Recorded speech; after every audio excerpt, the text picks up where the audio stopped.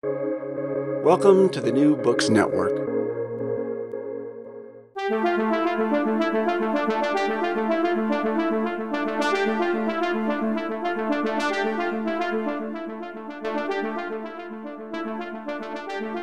What does the State Department do? Who populates its ranks, and how has that changed over time? What happens when officials in the department disagree with the department's policies? All these questions have come to the fore in the context of the war between Hamas and Israel that began after the Hamas attacks of October 7th.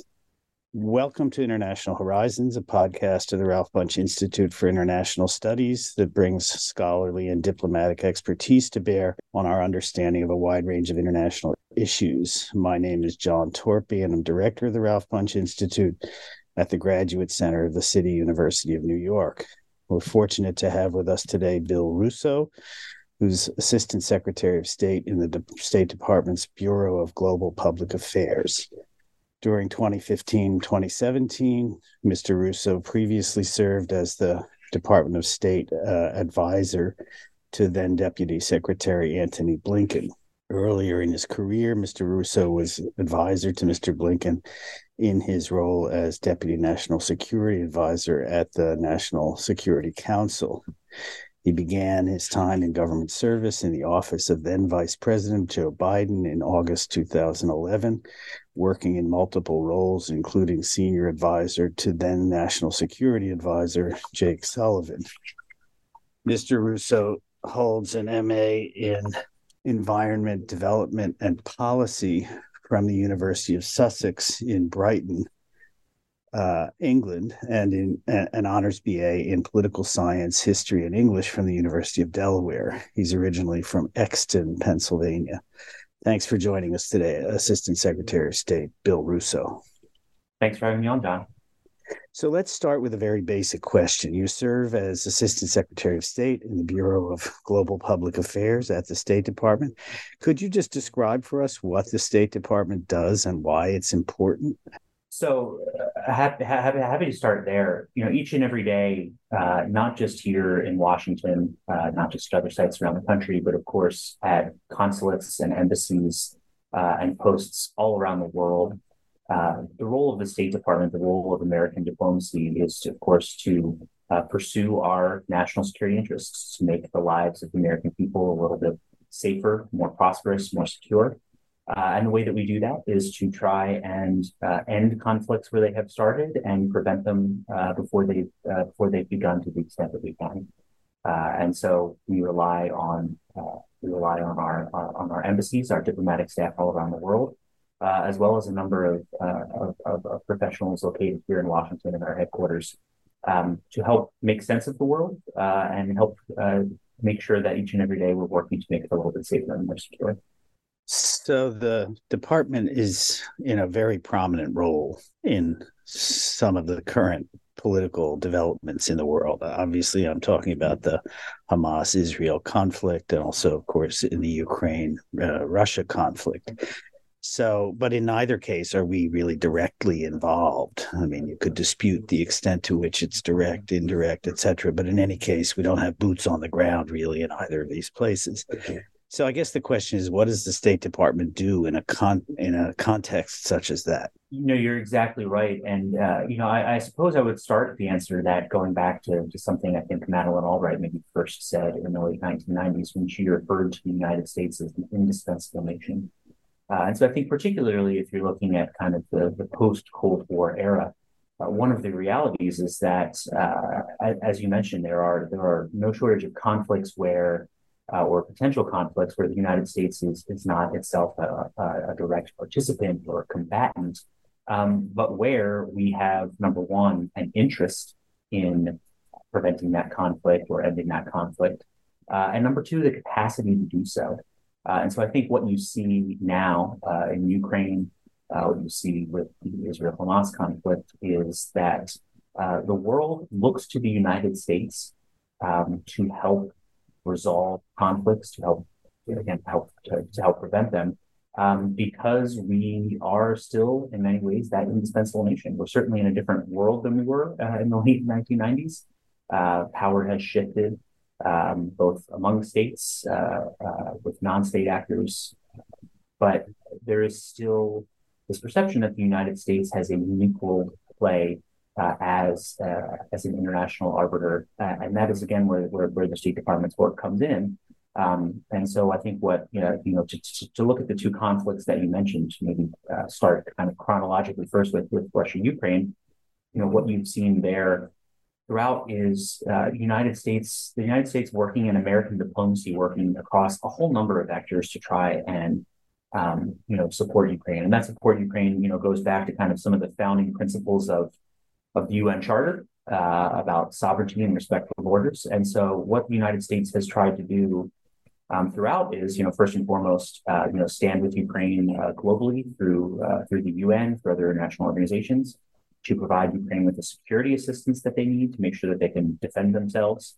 We have been trying to provide Ukraine with the economic support and assistance to make sure that they can keep the power on throughout a cold winter, to make sure they can pay salaries for teachers and other civil servants that are necessary to help keep the country going.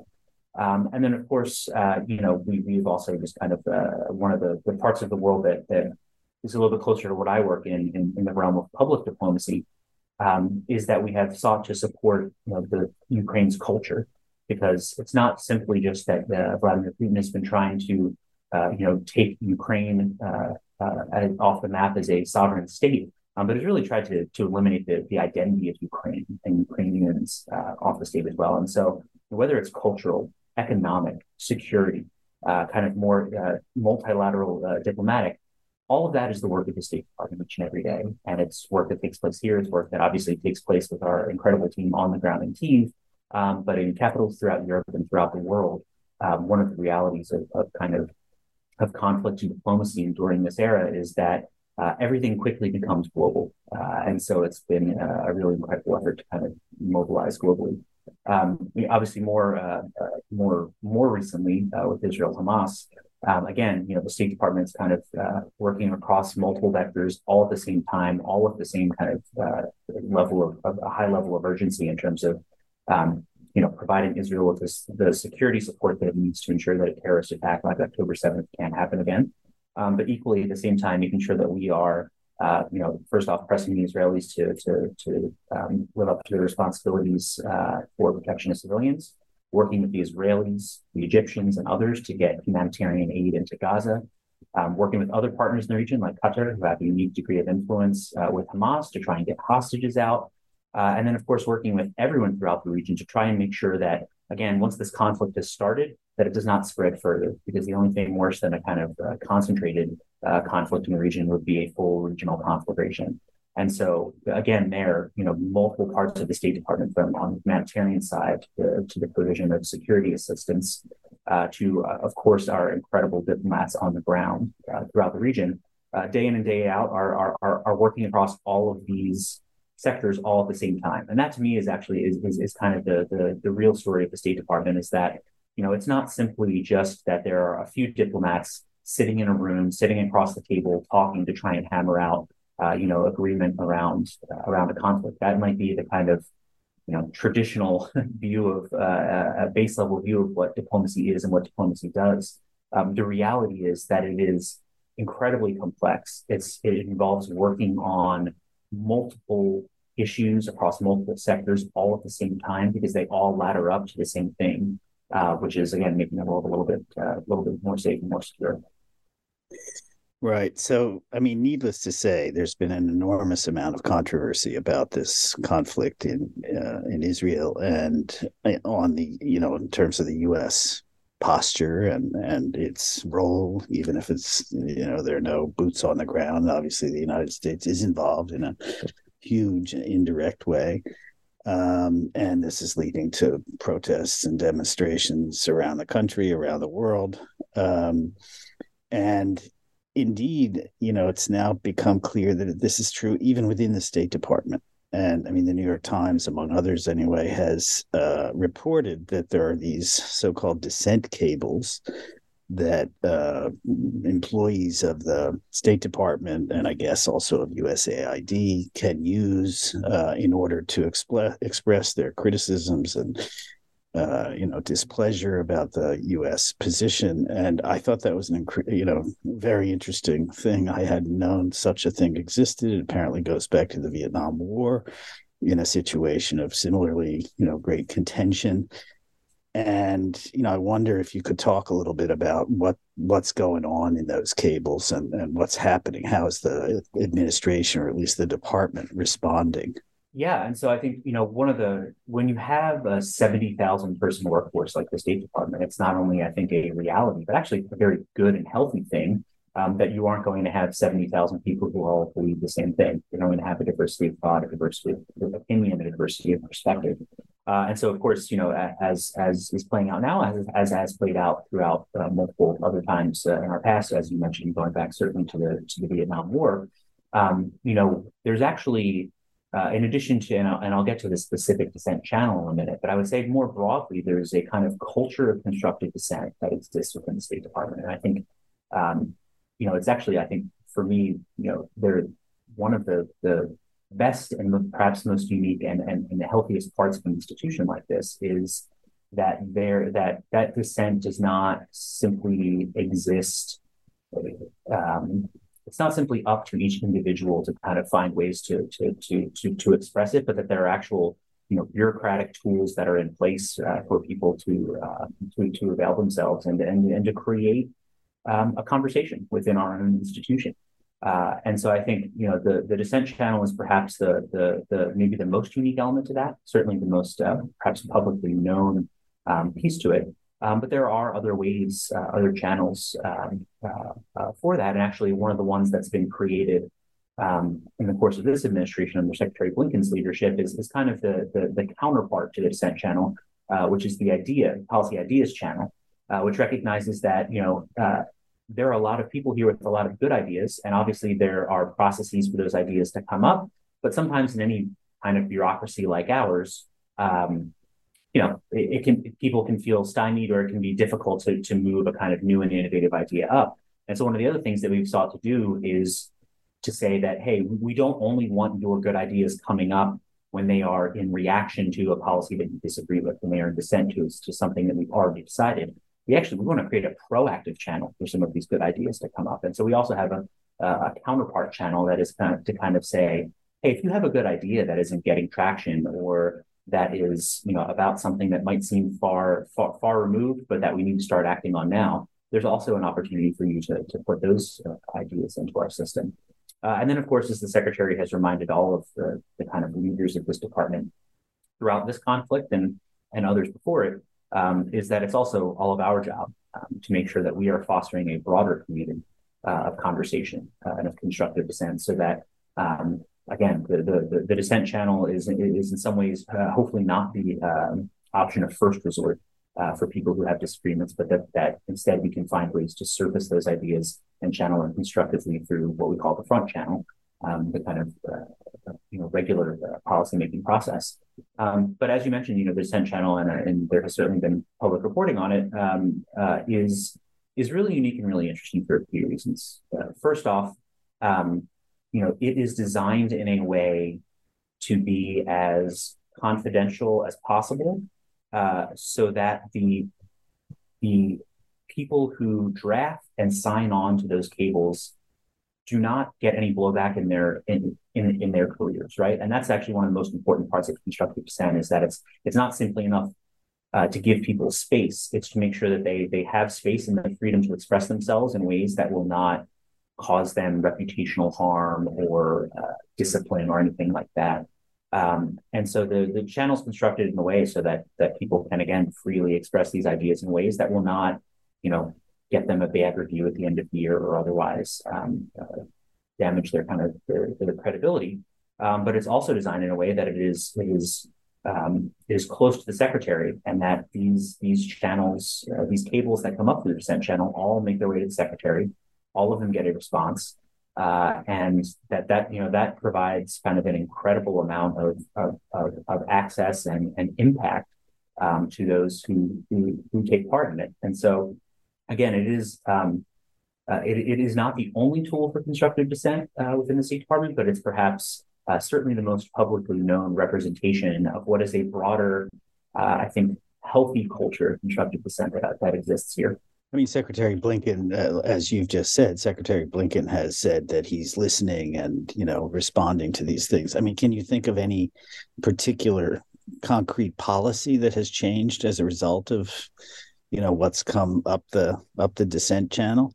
I mean, that may not be so easy to do, I understand, but yeah, and I mean, I suppose I should say that again, while they keep the distribution, again, to protect the kind of confidentiality and reputation of the drafters and the signers, they keep it quite closely held among a small group that eventually goes to the secretary, in part so that that there is not further damage to folks. So I mean, personally, I have seen cables that have made their way out into the public through other means. But the actual dissent channel, again, is kind of protected in a way that, someone in my role who does not have a kind of need to know of what the cables say can, is not part of the distribution there. So I can't kind of on a firsthand basis say what I have seen and read, because again, the way the channel operates is such that it's not for me to not for my prying eyes to know. It's not landing in your inbox. No, and I think that is a good thing. Sure. That it's not. But the thing I will say is, I think, and again, in addition to the fact that the secretary is reading all of these, of course, all of them are getting a response, and so I'm certain some of the responses over time have certainly been ones that acknowledge and appreciate the insight, but that disagree with it. But knowing, I will say, certainly knowing Secretary Blinken as someone who is open and welcoming to all of this, I don't know that it's quite as easy to say this memo led to this decision. But I know that, again, the kind of broader kind of culture of conversation is one that definitely, I'm sure you can probably point to a series of these conversations that definitely lead to shifts and lead to changes. And of course, it also, these help inform the secretary when he is engaging in larger interagency policy discussions, right? Because particularly given the complexity of some of the issues that we're dealing with, while the State Department has a central and incredibly important role in the policy process, we are also part of the larger interagency policy process. And so it also helps inform the secretary so that he can not only make decisions on his own, but can also carry some of those ideas forward to National Security Council conversations, dialogues with his global counterparts or others. Right. So, I mean, you may not know the answer to this, but when I saw, this reported in the paper, I was struck by the question, is this a unique thing to the United States, or are you aware of other such channels that exist, formally in other countries, or is this one of our, exceptional kinds of things? I'm not. I am not aware of any other channel that is exactly like the one that we have, and the process exactly like the one that we have. I think there are other systems and that have long histories of their own, have other ways to kind of handle internal disagreements. But to a certain extent, I believe the kind of particular mechanism that we've established for constructive dissent here is very unique in its own way. Right. Okay, so you had been at City College, I guess, earlier this week, and at the Colin Powell School, which is an obvious connection to the State Department. And I guess I'm curious, I guess one of the things you were talking about up there was recruitment policies. And as somebody who's long been interested in the kind of social structure of the Foreign Service, I know that Colin Powell was very important in promoting legislation and policies, designed to make the Foreign Service look somewhat more like the American population than it did when it was, kind of described as pale, male, and Yale. Those days are, not entirely gone, but I think it's a very different place. And so I wonder if you could talk about, how that's working and how that happened. No, absolutely. And the legacy of Secretary Powell, of course, certainly lives on here in the department. And it's interesting, actually, because in some ways, given the kind of life cycle of things now, some of our most senior Foreign Service officers who are, 20 now 20 plus years into their career, started out, in the early years of their career when Secretary Powell was here. And so it's remarkable to actually hear some of these senior leaders whose view of leadership, whose view of the department, whose view of the mission that we have was in so many ways shaped by him and now shaped by his legacy. And so you're exactly right. His focus on, what we now call DEIA, but, more broadly making sure that we have a department that more directly represents the diversity of the country that we represent out around the world, and lives on in this administration. And so, there are, multiple things to kind of point back to. Early on in our time here, Secretary Blinken created the role of Chief Diversity and Inclusion Officer, brought back a retired ambassador, Gina Abercrombie Stanley, to be the first person to hold that role. And part of what that was meant to do was to, the fact of the creation of the role, the fact that the role reported directly to the secretary was obviously meant to send a very strong signal about the importance of this to the department. It was also meant to try and find ways to then further embed this work in our bureaucracy.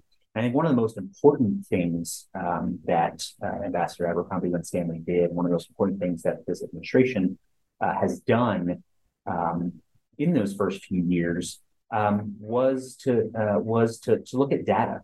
And I think that's one of the kind of maybe even biggest differences between kind of, if you look 20 plus years ago when Secretary Powell was here and today, is the realization that, it's incredibly hard to actually quantify what success looks like, in part because we didn't actually have a baseline. And so one of the things that we released within the past year was kind of demographic baseline report that helped us understand, actually, how are we doing, right? If we want to measure our success in the future, well, we need to understand exactly where it was that we started from. And a lot of that requires self-identification and actually intentionally collecting the data. And so it sounds small and it sounds bureaucratic, but I actually think this hard work of collecting and assembling baseline data for us is going to be one of the most important things for how we not only quantify and measure, but build on success in this realm in 5, 10, 15, 20 years down the line. And so that again, that is a very technical piece of business that had to get done, but it's really essential to everything else that we want to do.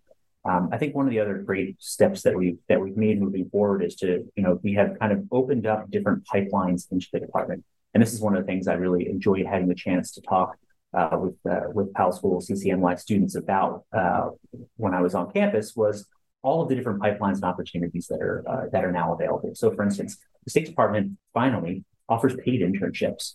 That is not something that we had ever been able to do before, and in doing so, opens up so many more pathways to joining for so many people who simply didn't have the financial resources to otherwise sign on. And so that, that for us is a really big step forward in our DEIA mission.